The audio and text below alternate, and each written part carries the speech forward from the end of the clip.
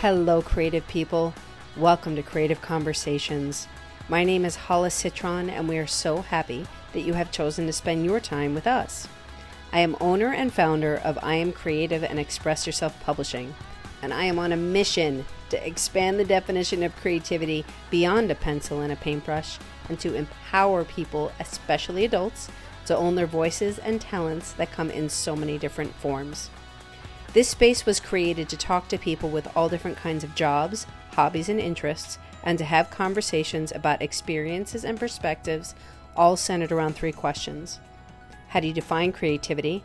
How do you incorporate it into your life? And why do you think it's important? Then we have a free-flowing conversation and we see where it goes. So I have had the opportunity to speak to so many. I've spoken to musicians, comedians, doctor, lawyer, wrestlers, Reiki masters, and entrepreneurs as young as 13. And these conversations explore the reality that creativity is not cute, it is necessary. People have defined creativity as that magic spark, how we show up in our life, imagination, basically all that we are and want to be, do, or have. So I believe from my heart that sharing these stories gives one the ability to expand their thinking, open themselves up for more self-expression, to feel more empowered, connected, and dare I say, happy. So my inspiring guest for today is Ruth Amanda. She is a children's author and illustrator whose first book, Geckos in the Garden, has recently been selected as a staff pick by the publishing house Frisian Press. Ruth Amanda has never let go of her inner child and enjoys creating adventures out of things that most adults now find ordinary. She hopes her books inspire giggles and a love of reading in young children. And I would add to that adults as well. So, Ruth, welcome to the space. Hello. Welcome. Welcome. I missed the introduction somehow, and I don't know quite what my phone did wrong, but I'm here. But you are here, and that is the beauty of it. And we're going to have such a fun conversation.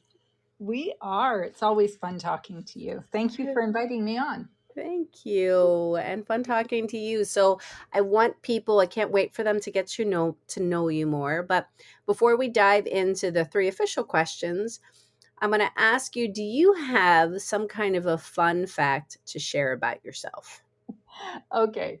So I've been stressing over that question. I'm sorry. but at the same time, I kind of have a 5-point answer. Oh, So good. there are 5 cool things about me. Okay.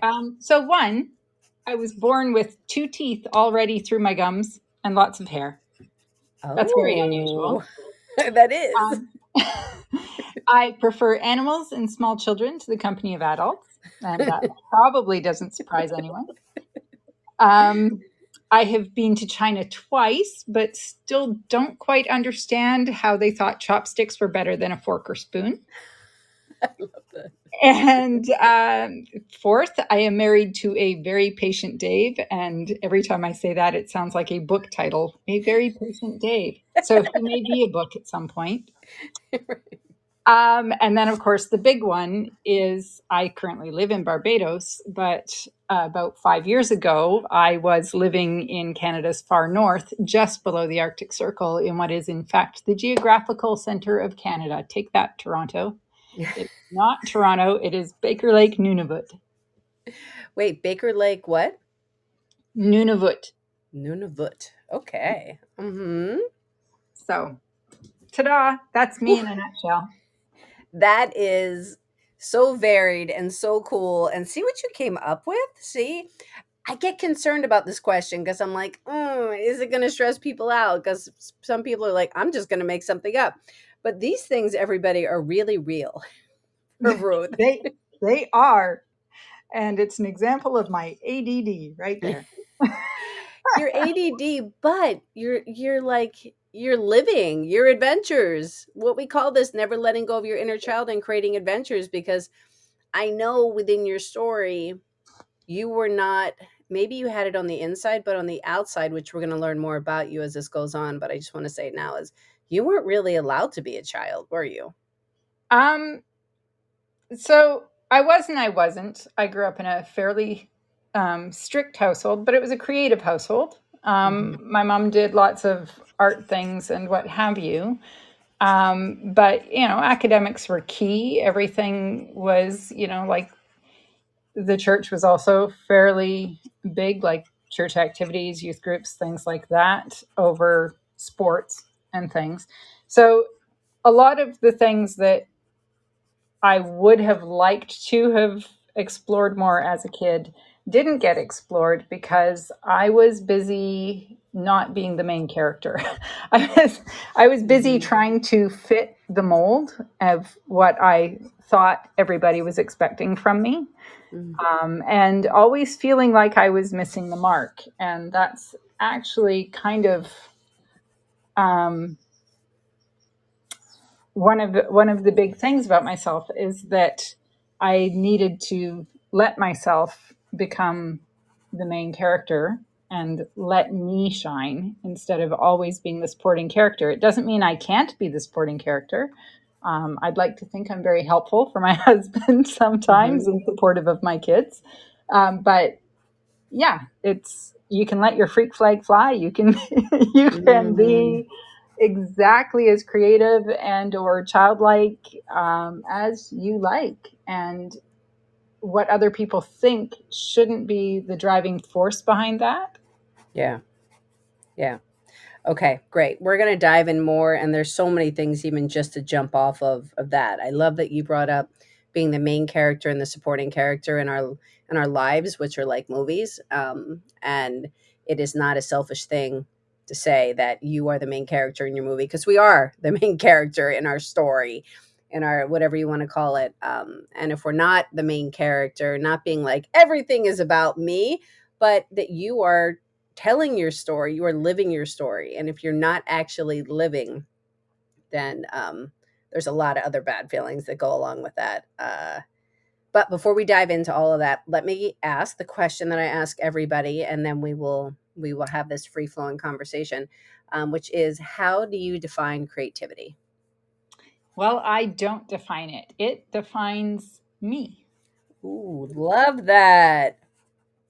So any incident, any situation can trigger all sorts of reactions out of me.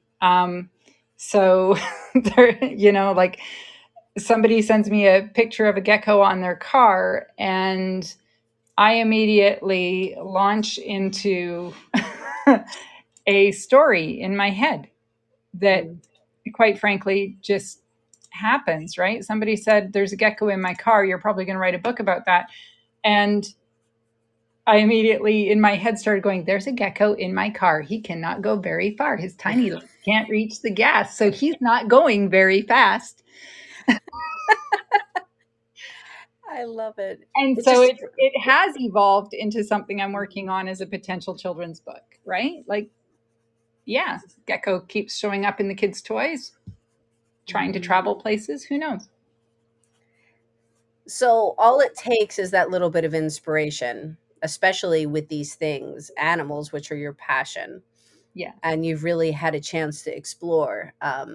It just, I love that. It's so important to say, and everybody, it's finding this thing within you, whatever that is. And if you're not sure what it is, then it's taking the time to explore it. That spark, there's that spark, and then you get into the zone. You do, and it can be really simple. So, I mean, some of my friends who don't think they're very creative actually turned out to be quite artistic.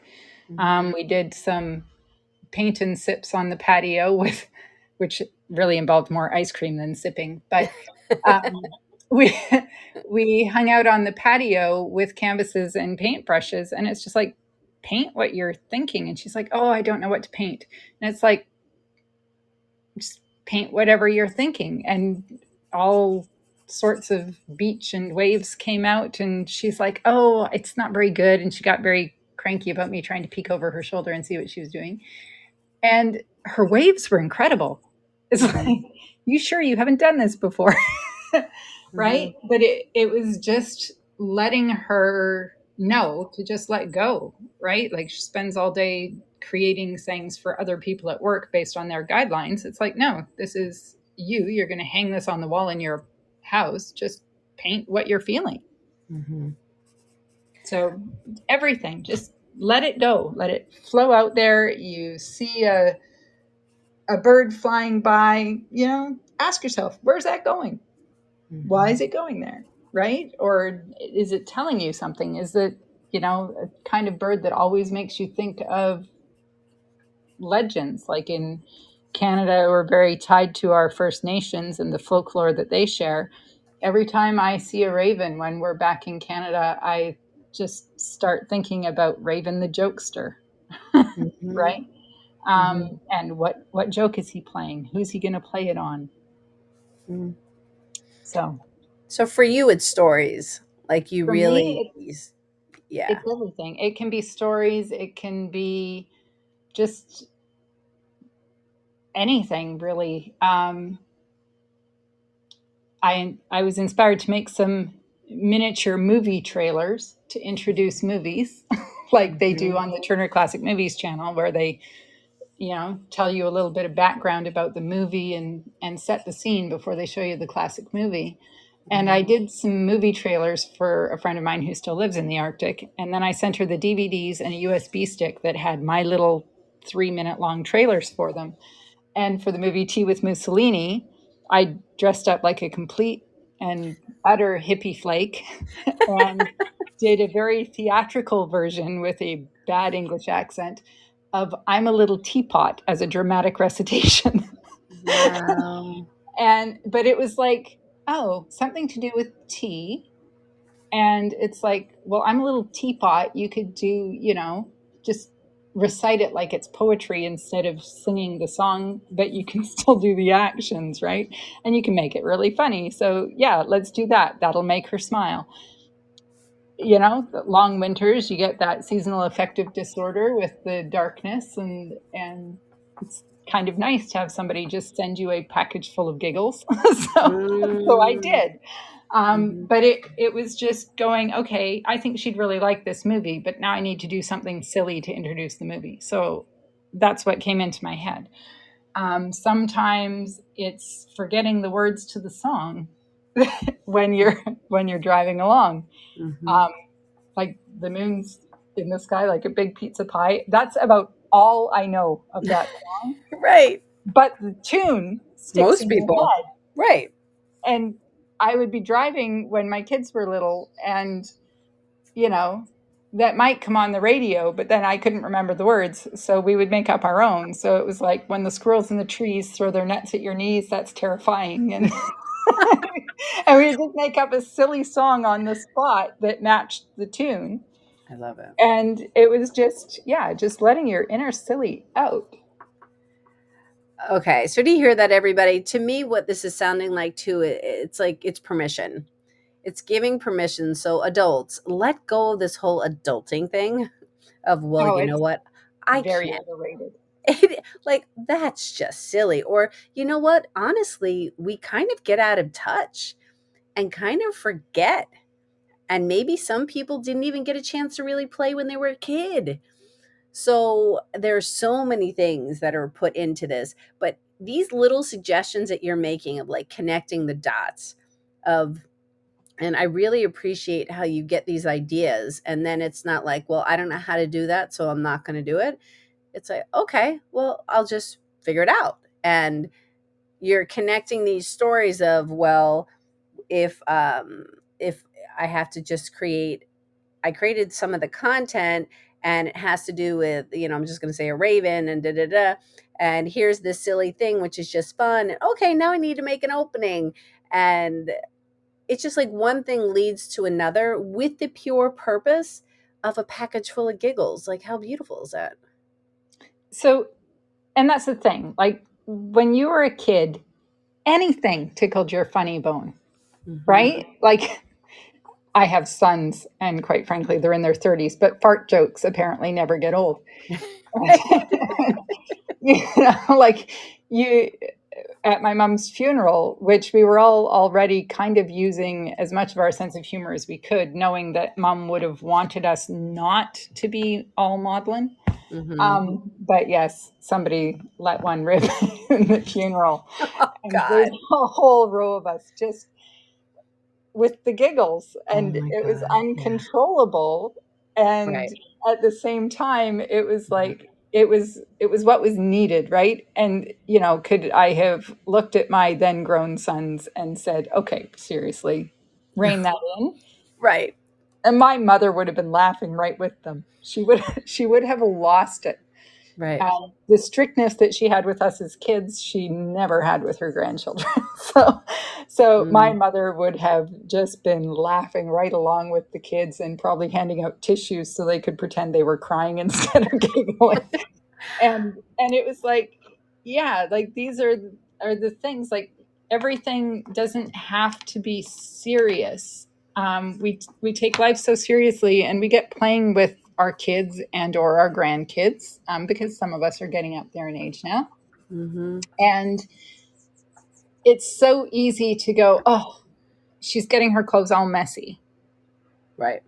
I just think back to the kid that I was that felt like people were constantly sending me to wash my hands and tidy up and change my clothes, and think, but what was wrong with getting your hands dirty? What was wrong with picking up a snail? What are you going to catch from a snail? Right?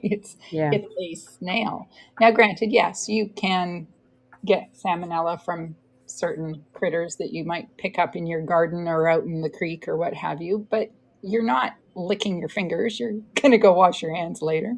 Mm-hmm. So explore it, enjoy it, marvel at it. You watch the little snail's eyes on the end of his stalks, and then you get close and he feels the tremors on the ground and he kind of sucks them into his head. Where did they go? They just disappeared. It's magic. Mm. And you just need to remember that that's what's going through the little small person's head, Yeah. and not confine that, because that is going to grow up to be genius. And you're going to lose enough of that, right? You're going to lose it when you hit high school and guidance counselors start pressuring you to pick what you're going to be when you grow up. And then they're going to maybe say, but you shouldn't be that. Your skill set really makes you more suitable to accounting than whatever, right? Like, this is roughly what happened to me at one point. So it's like, I've never liked accounting. Yes, I might be good at it, but I don't like it. It's not what I wanted to be for the rest of my life. And now I am living the life I want to by creating all day.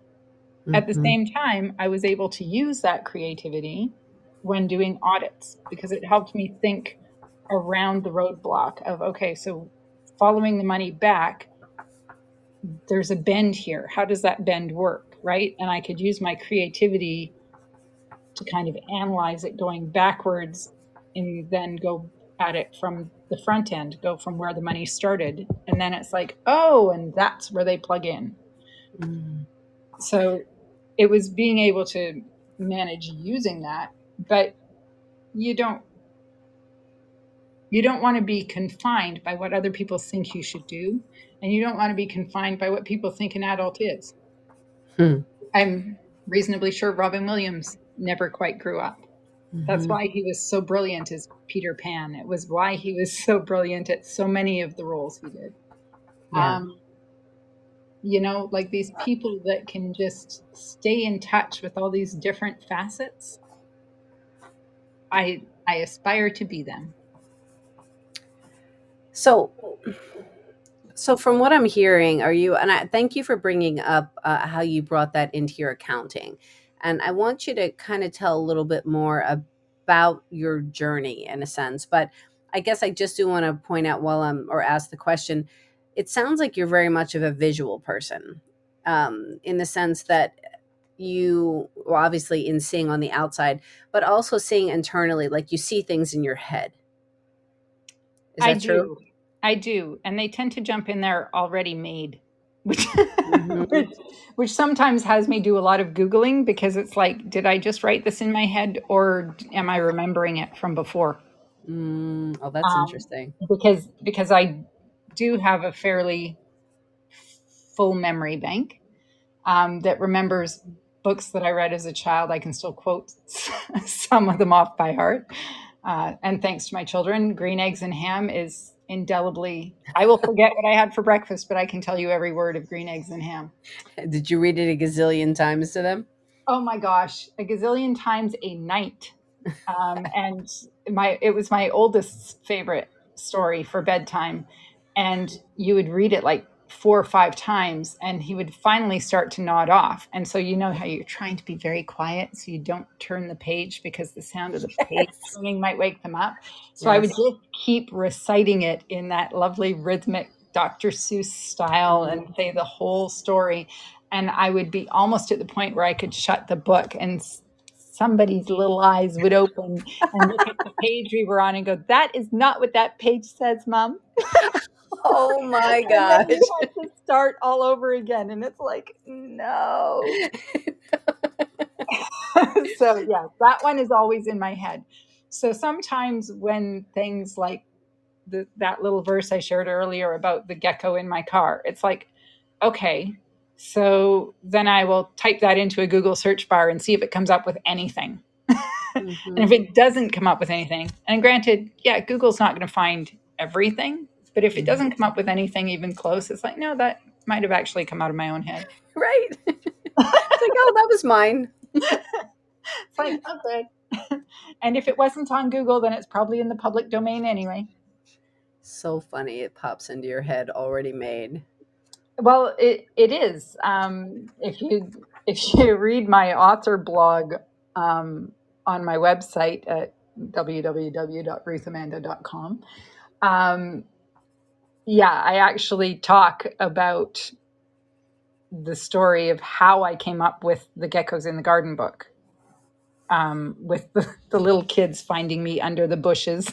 Yeah, so geckos. tell us a little bit about that. People are going to go to it, but tell us a little bit about that. Okay, so what happened? So we're currently living in Barbados, obviously, and I was out in the gardens behind the villa that we're in as a long-term rental, and I was, you know, a little obsessed with geckos at the time, and I was looking for geckos under the shrubs and in the rocks and everywhere. I was just kind of keeping an eye out for them, and I had my iPhone handy and ready to snap pictures of every happily posing gecko. I'm like the paparazzi of bugs and lizards. Uh, so I spotted a gecko under one of the hibiscus shrubs kind of down the center of the walkway. So I got down on my tummy and I, kind of commando crawled under under the bushes with my phone. And so you got my legs sticking out on the walkway and I'm taking a picture and all of a sudden these two little feet come not very gracefully plonk plonk right by my head. And then there's these little knees in the corner of my eyes. And then there's this little face right there. Kids crouch right down into a little ball. And he's like, "What you doing?" And it's like, I'm taking a picture of that gecko and I'm kind of whispering and I'm surprised that the gecko did not move. And then there's another plonk plonk and there's his brother. And so I've now got two kids plonked down next to me. I've pointed out the gecko and then I see another one and I point it out. And then they're on their tummies by me asking me all these questions. And I kind of did a shoulder check, like, "Are you alone?" Right. And there's some parents and they've got their arms full of like pool noodles and towels. They're obviously on their way up to the community pool. And it's like, "Oh, okay. Hi, I write kids' books." And they're looking at me a little bit funny, but I'm answering all the kids' questions with everything I know about geckos. And I'm doing a couple of very fast Googles to answer one or two of those questions. And I was just amazed because the geckos were not moving. It's like normally they would have taken off like a shot when you had all that disturbance. So I'm kind of explaining to them that, normally they would take off really fast and that, this is really lucky that we get to watch them. And then all of a sudden there's a little flick of a tail and gecko number one disappears and gecko number two vanished in a puff of smoke. And, and later I got back on the patio and I'm kind of, thinking about it. And I go to bed that night and these geckos and these kids are still sticking in my head. And then I'm having breakfast out on the patio, and I'm just sitting there in one of the patio chairs having my bowl of Cheerios, and there's a little bit of movement out of the corner of my eye, and just underneath the railing around our patio, there's a gecko has kind of crawled into the line of vision. And it popped into my head in the morning after breakfast in the garden in the sun. I can see my little neighbor. It's a tiny gecko one. And it's like, excellent. Now, I always have a notebook and a pencil, which is kind of part of how do I incorporate this into my life. I always have my notebook and a pencil near me. It's in my bag every time we go to the beach or hiking or anywhere. And of course, my iPhone. And so I grabbed the notebook and I scribbled down that verse. And then I spotted a little bit more movement, turned my head a bit, and there's a couple of geckos on one of the branches of the hedge that's right next to the patio. And it's like, oh, start writing verse 2. And before I know it, I've got soggy Cheerios because I'm busy writing all this stuff about geckos. And later in the day, I sat down at the computer and I typed out what I had scribbled in the notebook and started tweaking it, get the meter right and everything. I emailed it to my husband, and he didn't answer the email. He just immediately walked across the hall from the room where he uses his office to the room I use as my office and says, that's your first book. That's the one you're going to publish. And I had other books that I was working on for children, but he goes, that's the one you're going to send to the publisher first. And it was like, it just happened. And it was in the space of 24 hours. And I had 2 other manuscripts that I was kind of going, okay, I think this one's ready for a publisher. I think this one's ready for the publisher. How do I envision the pictures? So I have like some illustrator notes, or will I draw them myself? And I had been hemming and hawing for well over a month about 2 other manuscripts. I wrote this one in a day, and it went off to a publisher by the end of the week. What you're explaining there is just, everybody, this is pure flow. This is, you had nothing in your way. You had, oh my God, it's the most amazing feeling when this happens, right? It's just like, it literally just flows out, and there isn't a question. You're not over analyzing. It's not all was that good enough, or maybe it should go like this.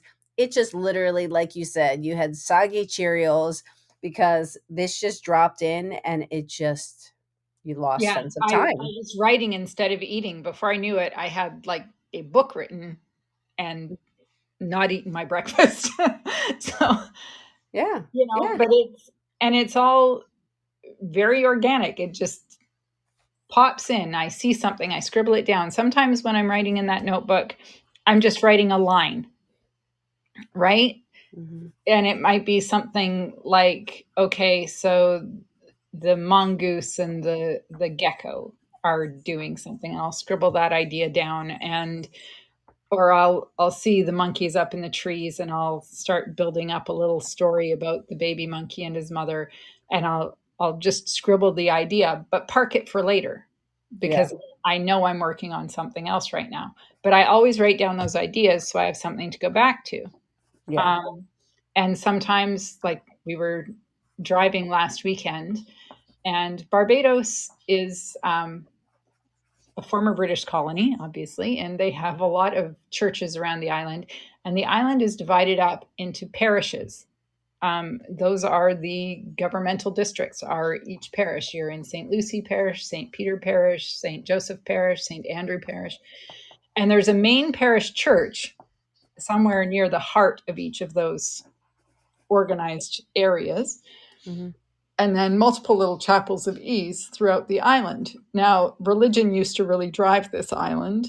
It was the key focus for everything, for government, your daily life. There revolved around weddings, baptisms, funerals, that sort of thing. And the church has kind of lost that grip now. And so some of these churches are starting to really crumble. But some of them are absolutely beautiful in their varied states of decay. And I commented on one that, one day I'd like to stop when we go past this church, and I want to go in and kind of explore the church and the cemetery kind of with my camera because I think there might be a painting in there or, possibly even a poem. And my husband said, yeah. And we started talking about how these churches are being abandoned at the same time that Barbados is really not, it's an expensive country to live in, but it's not a thriving country. Okay. And it just popped into my head. It's like they are altars to an absent God. It's like God forgot the island at a certain point. And my husband's like, write that one down. He says, that's a title, if nothing else. And it's like, scribble, scribble, scribble. So these things can come to you from anywhere, right? Yes. So it's being open to it and letting it flow through when it does come. And I know we get busy. We all have regular day jobs. For years, mine involved accounting, although I also at one point had a restaurant and ran a farm and things like this. Work does get in the way because, you have obligations. The restaurant has to be open by this time. You've got to have everything organized. You can't just drop everything to scribble it down. So even through all the times when I wasn't being outright creative, I always had a notebook or a journal and I scribbled those things, right? I parked them for later. And then I got way too tired with life, probably a period of depression because things were really not going well for me at multiple points in my life. And when I went up to the Arctic, I had all this time to myself. And don't get me wrong, I was working 14-hour days quite often. But when I wasn't at work, I had no other obligations. I was now isolated. I was at a remote fly-in only community. I knew my coworkers and a few of the teachers. But my work really, I was so tired of people by the end of the day. It was now I'm just at home. And I would unpack those notebooks. I would take out one of those ideas and I would start tapping away on the keyboard on my laptop. And I would put the idea at the top of a Word document and then I would build below it. And I started grabbing paint supplies and things. I let my parents know what I wanted and they packed me up a box and shipped it up to me on the plane. And I started turning some of those ideas just into paintings because it's like it's not really a story. It's more of a thought that I can probably get out in a picture. And it's when I started creating again. And when I started creating again, my life opened right back up. And I was fortunate enough to meet my very patient Dave.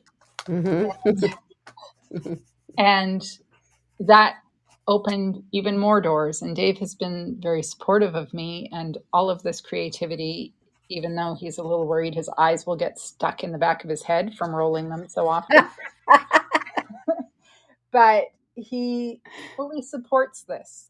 He fully supports that I'm going to be writing, that I'm going to be painting. When I moved in with him and returned from the Arctic down to the south, which was still Canada, it was Vancouver on the west coast,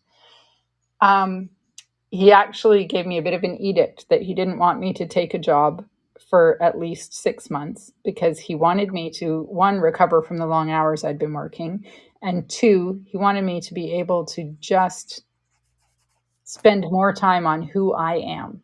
Oh my gosh. And pretty much, it's that unbridled support, absolutely unbridled support. He doesn't put limits on it. It's this is what you're going to do. If you feel you need to go and get a job, that's fine. But don't do it for 6 months. And then when you get that job, try and get one that you are going to enjoy. And I ended up going back into an accounting office, but I got a role that meant I could use my creativity. I could train other people by explaining their books to them in small, simple words. I could migrate clients from the old desktop accounting services to the new online accounting services and walk them through those steps and be more of an instructor and less of a daily data-driven, punching numbers sort of person. So I could use my creativity in those ways, and I could use my creativity in interpreting what the client was asking for into an end product that worked for them. So let's circle back to the Arctic for a minute. What were you doing up there? What was your job? I was like, was she doing accounting? I forget. Yeah, so I was actually working at the Northern. So I don't know how many of your readers or listeners are American and how many are Canadian. Canadians are all very familiar with fur trading history. Our country was largely built by Scottish people working for the English-owned Hudson's Bay Company, trading furs. Mm-hmm. And a lot of my Canadian ancestors came across from Scotland as part of that fur trade to work for the Hudson's Bay Company. Okay. So it was kind of in my family history. I'd heard it all the time. And before I went up to the Arctic, things had gone fairly far south for me financially and emotionally. I'd had a failed relationship that cleaned out my bank accounts, left me debt where I had been mortgage free at the start of the relationship. And I went from that to having absolutely nothing and debt on top of nothing. And so I took the first job that got me out of Dodge, and it was like a witness protection program. The Northwest Company, which had been the rival of the Hudson's Bay Company, and they had merged at some point. The Northwest Company was now running all those northern outposts because a large luxury store chain had bought out the Hudson's Bay, an American chain. And they only wanted the luxury stores. They were going to shut all the Arctic stores. This would have left a number of Inuit communities in the Arctic Circle without a local store. Okay. We stepped in there in the mid 1900s and got them all reliant on what we felt was proper nutrition, and changed their lifestyle from a hunter gatherer variety into reliant on these stores and what they could get from us. So these stores are everything. They're like Walmart. You can get snowmobiles, you can get furniture, you can get your groceries, all your baby supplies, your clothing, everything in one stop. And in some communities where you're lucky, you also get Tim Hortons coffee and Kentucky Fried Chicken. Those are necessities of life, So Kentucky Fried Chicken, definitely. So I was hired by the Northwest Company to go up and run one of those stores. And I ran it. I didn't run the whole store. Like, there was a grocery store manager. I was the front end manager. So I was in charge of cashiers, chocolate, and cigarettes, and then anything else that needed doing, which largely meant I helped the grocery manager with whatever had to be done when shipments came in. Everything came in by plane in the winter, and in the summertime you would get a big shipping container coming up and around the coast of Canada and down through the Hudson's Bay and up the river to us. So running a store, essentially, stocking shelves, doing the cash register. I was the bank. I was the post office. It was very interesting work, but very time consuming. And in a community where people my age were considered elders of the community. And there were people my age who only saw their first white man at roughly the age of 15. They had been born on the land and been moved into towns and put into schools. So and this is my, being completely naive. It's like, I just don't know how to picture what it looks like in the Arctic. It's kind of like I just see tundra. So that's kind of that. Yeah. What is the population in numbers? The town I was in had a population of roughly 2,000 people. Not counting people that worked at the mine, because there was a mine about 100 kilometers out of town that flew their people in and out through town. technically you would have to count those mine workers as part of Baker Lake, but they were staying in an isolated camp. Mm-hmm. But yeah, 2,000 people that would include both Inuit and Kablunak. Kablunak being anybody not Inuit. Mm-hmm. So it doesn't matter if you're black, white, or Chinese, you're a Kablunak if you are not Inuit. Mm-hmm. So you had a school, you had a medical center, but that's really just a nursing station, no doctor in town. All medical emergencies had to be flown out. It's a community where in the wintertime you are regularly at minus 50 Celsius before the wind chill. In the summertime, you can get up to 30 degrees Celsius and you'll be sweating. You'll be swimming in the lake. Because in the summer, you get maybe at that latitude, you aren't getting 24-hour daylight, but you're only getting about an hour of dusk on your longest day.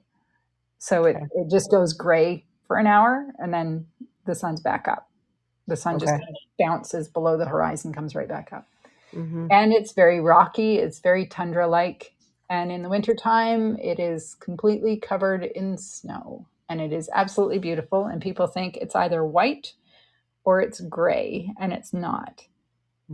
Because the snow, depending on where the sun is and, you know, where you are on the spectrum of days, the snow might be pink, it might be blue, it might be yellow. Depending on the time of day, the snow just shifts color based on the reflected light and what's coming off the sky. And it's absolutely stunning. And even at night when it's dark, dark, dark, and you've got the northern lights going, the snow is like sparkling sapphires. It's just black little diamonds all over the place, just sparkling in the moonlight. Absolutely stunning. Wow. Oh my gosh. Just using those words, it's like, oh my gosh, you painted such an incredible picture.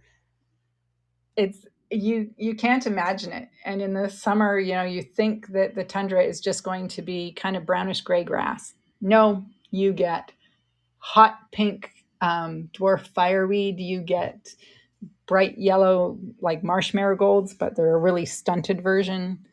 The tundra will explode with color very briefly with all the blossoms, and then the blossoms die off, the berries come out, and you've got all these low growing blueberries and cranberries and bake apples, and their leaves will turn a brilliant, brilliant red. Like, it is not a drab place. It is full of color. It is full of life.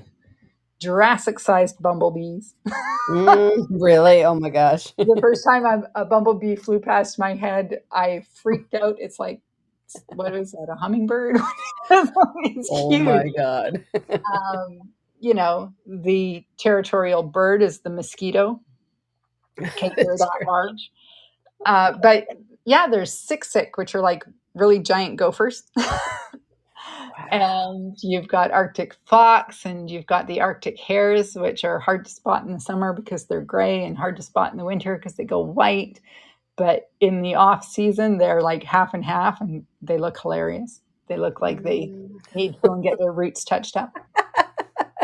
And there's muskox and Arctic wolves. And the only way I can think of to describe Arctic wolves is people will have watched Game of Thrones, and the dire wolves, that's like the size of an Arctic wolf. Like, you're looking eye to eye with these things if you were getting close to them, and you don't want to get close to them. Oh my gosh. But yeah, there were different times when I'd be out and I would see one, and it was totally not interested in me. It would be hunting lemmings or rabbits or whatever, and focused on something else entirely. And it's a single wolf is probably not going to be overly friendly, but it's also not a real threat to you. You're worried about packs, not singles. And I'd be out walking on the tundra, sometimes with friends, sometimes not, and you would spy one, and you'd get so caught up in watching it that by the time you remembered you had your camera, they would be hightailing it, and you'd get a fabulous picture of a tail going over the hill. I'd get so busy. Sometimes I was even watching them through the zoom lens on my camera, but I would forget to hit the shutter button because it's like, oh, it's so beautiful.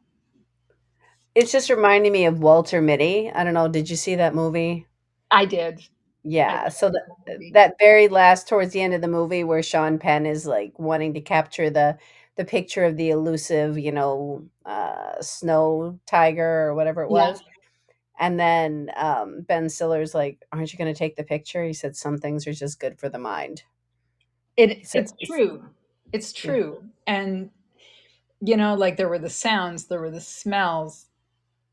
The Arctic was really good for just opening up my creativity and my curiosity and letting me just be. Partly because I was isolated, um, and it tore my heart out to be that far from my boys, but they were in their 20s at the time. I mean, they were grown ups. But yeah, there was a certain tragedy to not being able to call them up on like Friday morning and say, "Hey, burgers at 6 tonight," Mhm, and meet them mhm. at the local burger joint. You couldn't do that anymore, so you had to like pre-schedule a call to make sure they were going to be around and not busy, Right. and it got tricky. And of course, my parents were at a point where they needed a lot of help with their medical trips to the city, so I had to arrange quite a bit of that from up there and hope that my siblings were able to keep up with the rest of the needs that they had. Like we found somebody that would drive them in, and I just quietly made arrangements to keep transferring money to his account to cover gas Mm, because they were on the farm, and they um, well, not the farm anymore, they had moved into town, but they were an hour and a half from the city where the big hospitals were that they had to go for the specialists. So you needed somebody to drive them because one was deaf and one was going blind. And it's like, I don't want either of you driving. Somebody's got to take you. but So here there were those isolations, but at the same right. time, the isolation meant I had time to take out that notebook and go, what was I thinking when I wrote this?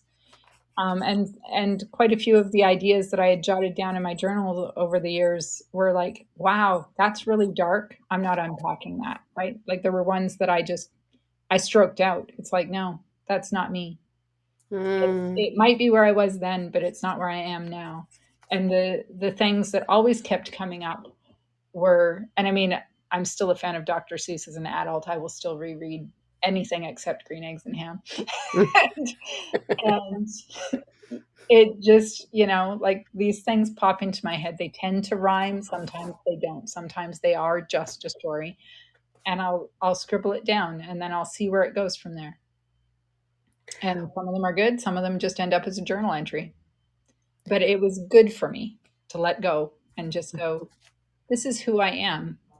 I'm not the person who has this mountain of debt I'm going to have to recover from. Like I went from being retired to wondering if I was going to have to work my entire retirement. mm. Um, and I had, I'm not that person. I am not the person who's always going to be behind the scenes. There is nothing wrong with me supporting somebody that I'm in a relationship with, but not at the expense of supporting myself, Mm, right? God, talk And, about self-care. and supporting my kids doesn't mean I have to drop everything, right? Like when I went to school, I had a student loan. I had a part time job. I studied. I paid. Did I get a handout from my parents? No, not when I was going to school. So when I was not able to help my kids with those sorts of things, they actually understood. It's like, you know what? Financially, I can't do it. But this is what we can do instead, right? Like, I can't pay your Mhm, tuition, but I'll help buy your textbooks. mhm, And I will proofread your papers. And you know, mhm. I will help you in the ways that I can. But I'm not going to suddenly not be able to go out for pizza once a month because I can't afford my rent because I paid your tuition. Right. You have two parents, and one of them has earning potential and one of them at the moment doesn't. So let's flatten this out and see what's going to happen. And we Mm. would make plans. So there was nothing wrong with being able to explain to my kids that there were limits on what support I could give them, and they've never held it against me. Well, because you were clear in communication. Very much. I find it's when you're not talking about it, when you're not clear on the communication, then there's lots of stories that can be created by the other person in their head of why something isn't happening. You're not being truthful, you're not, whatever the scenario is. But in this case, you were being vulnerable in a sense and saying, this is real, this is the truth. I'm Yeah. being transparent. Um, and then a conversation can happen because they're old enough. We've recently gone through scenarios like this, and our kids are 20 and 23, Yeah. and they're like, we are old enough for you to actually tell us what's happening. Oh, yeah. Yeah. Instead of feeling a need to protect and think that they're just your kids, which they're always going to be just your kids, but the age, everybody appreciates honesty. And at a certain point, there's the vulnerability, right? Like, as I said, I went from being financially stable and being able to, sit back and do the things I wanted to do, Yeah. to being broke and having to rebuild again. And Yeah. I had done that a number of times, because this isn't the first time that happened to me. But it was like the vulnerability of having to explain to my kids, okay, so obviously mommy made a dumb decision. Hmm. and but I own it. It's my mistake. It's not your mistake. It's nobody else's mistake. It is my mistake. But this is where I'm at financially. This is what I can do. This is what I can't do. So let's break it down to, what do you need from me? You need a little support while you're going to school. Okay, I can do, proofreading term papers. We can still have our burgers on Friday night, and you guys can always talk to me, but I'm going to be very clear so that you aren't expecting things that I cannot do. Right. It was setting a limit, but to set the limit, I went open and vulnerable and let them know. And I think it was a little trickier too, because I had boys. And at the same time that I've been trying to teach them that there is a gentlemanly way to do things and a non gentlemanly way to do things, which is hard when you're trying to teach them that from the female perspective. Hmm. Um, I didn't want them to interpret it as, so I need help, give me money. Right. Right? Right. It's like, this is Right. totally not what I'm here for. I am here to just explain to you that I now have limit. Mm. And being able to do that without giving them the impression that it was, I can't do this, can you help me? It's, Right. no, I'm just saying, I can't do this, but I will be better. I just need to rebuild, and I've done this before, and I will succeed, because failure is not an option. Right. Right. Um, and in some ways, I think I have some survival skills that I know not everybody has. I've gone through the women's shelter. I've gone through sleeping every night at the bedside of a son in the children's hospital. I've gone through a number of really difficult things. Hmm. And yet my first reaction is always to find something to smile at and something to laugh at. Hmm. And some people, like with Robin Williams and others, right? Like, quite often you find that the comedian that you admired for so long had a mental health problem. Hmm. And it's like, do I have one? I had to think about that a lot and talk to some people and determine that I had obviously gone through some depressions at different times, but I had dealt with it in a way that made it better, Hmm. um, without having to. And do I need to talk to a therapist? Oh, yeah. My Hmm. favorite therapist is my very patient Dave. It Um, is definitely the title of a book. it is very definitely the title of a book, but it's, what doesn't kill you does make you stronger, Yeah. and can open up all sorts of possibilities, because now that I am mentally and emotionally, and have been since I went up to the Arctic, in a very happy, positive place, I'm feeling strong. I'm going forward. I'm letting me be me.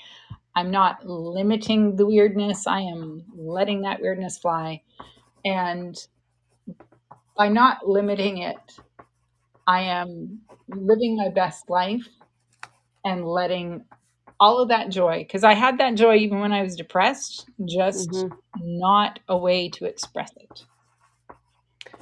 That's all that it is. Oh my God. Okay. I can't believe we're almost at the top of the hour. It's crazy. We could talk for hours and hours and hours. Okay. So let's get to the third. So to wrap up with the third and final question, which is a little repetitive, but it puts the little bow on the box, which is, why do you think creativity is important? Well, first of all, it keeps your inner child entertained, which is very important because, inner children, when they aren't entertained, do things like get their wedding dress soaked rescuing jellyfish. And which is a whole other story, which you've heard part of. It lets you express your true self. And it turns every moment of every day into an adventure. And if life is not an adventure, why are we here? Oh my God. That is the most beautiful note to end on. So I'm just going to lead right in and say, Ruth, how can people connect with you? So I threw it out in the middle of the podcast. Best way to get a hold of me would be to go to my website at www.ruthamanda.com. And on there, you can hit my contact me, or you can make comments on any of my blog posts, and I will be able to respond to you. I'm also, I have my author page, Ruth Amanda Author, on Facebook. So you can find that with Facebook at Ruth Amanda Writes. And I'm also on TikTok and Instagram with at Ruth Amanda Writes. Perfect. TikTok and Instagram. Okay, so before we say our goodbyes, is there anything that's like on the tip of your tongue or thoughts where you're just like, oh, one final thing I want to say? Be happy and get creating. There we go. Ruth, thank you so much for hanging out and chatting and just being who you are. I can't thank you enough. Well, thank you again for having me. I've really enjoyed chatting with you, as always. And I'm looking forward to our future projects that we have going. So exciting. So everybody, Ruth is a contributing author in 2 books with my publishing house, Express Yourself Publishing. She's in Shout It From the Rooftops, Light Bulb Moments That Need to Be Shared. And she's in an interactive book called I Love You Because I Love Me Because. So as you can hear from her stories, I've just been smiling this whole time. So I truly, I did my job. I'm truly very grateful for you. And I know that everybody listening is as well. So you need to connect with Ruth. And everybody listening, catching us, who caught us live, catching the replay, we know that you could be doing anything with your hour. And we so appreciate you spending it with us. The space is all about connecting, sharing stories, and inspiring each other. I know I'm incredibly inspired right now. And please like, follow, share, all of that good stuff, because I believe we've always needed this, but we have needed it now more than ever in the past few years. And sharing, meeting these incredible humans and expanding this concept of what creativity means beyond the societal definition, it gets to the core of joy, happiness, and love. And that's what it's all about. So with all of that being said, I wish you a good morning, a good afternoon, a good evening, and we'll be talking again soon. So goodbye, everybody. Goodbye. Feeling inspired? Let's just get rid of this. Throw away this whole perfectionism thing. This whole concept that we have to know how to do everything. You know what? You don't. Let's just do things and try things and realize what we like and what we don't like. It's all part of the process. This self-awareness feels so good. You feel more connection to yourself, connection to others, and be a happier, more joyful person. Just imagine that. So you are where you are in the process. So you can dip your toe in the water to try new things at a slower pace, or you can dive right in. Here at I Am Creative and Express Yourself Publishing, we meet you where you are. So there are so many ways to check us out. Explore our experiential kits. They have everything in them that you need to try new things. You don't have to buy anything else but this kit and just explore. There's Creative Shui, which is 7 elements to joy and happiness. Through the publishing house, Express Yourself Publishing, multi-author books, coffee books, solo book opportunities. It is all about expression, all about it. And it's, again, just trying these things and realizing what you're good at. Don't all of a sudden think that you only fit into one box, because we don't.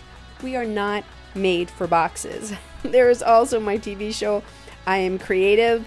Check it out. The links are all in the body of this podcast. You can just click the link. And you know what? Don't say, oh, maybe I'll check it out tomorrow. Life's too short. Just click it. See what it's about. There is honestly no judgment. It's all about exploring the possibilities, expressing yourself, and expanding your thinking. I will give you the website, which is iamcreativephilly.com. So I am Creative Philly, PHILLY.com. And just remember that you are an expressive being, so own it. I am looking forward to hearing your story, because we all have one.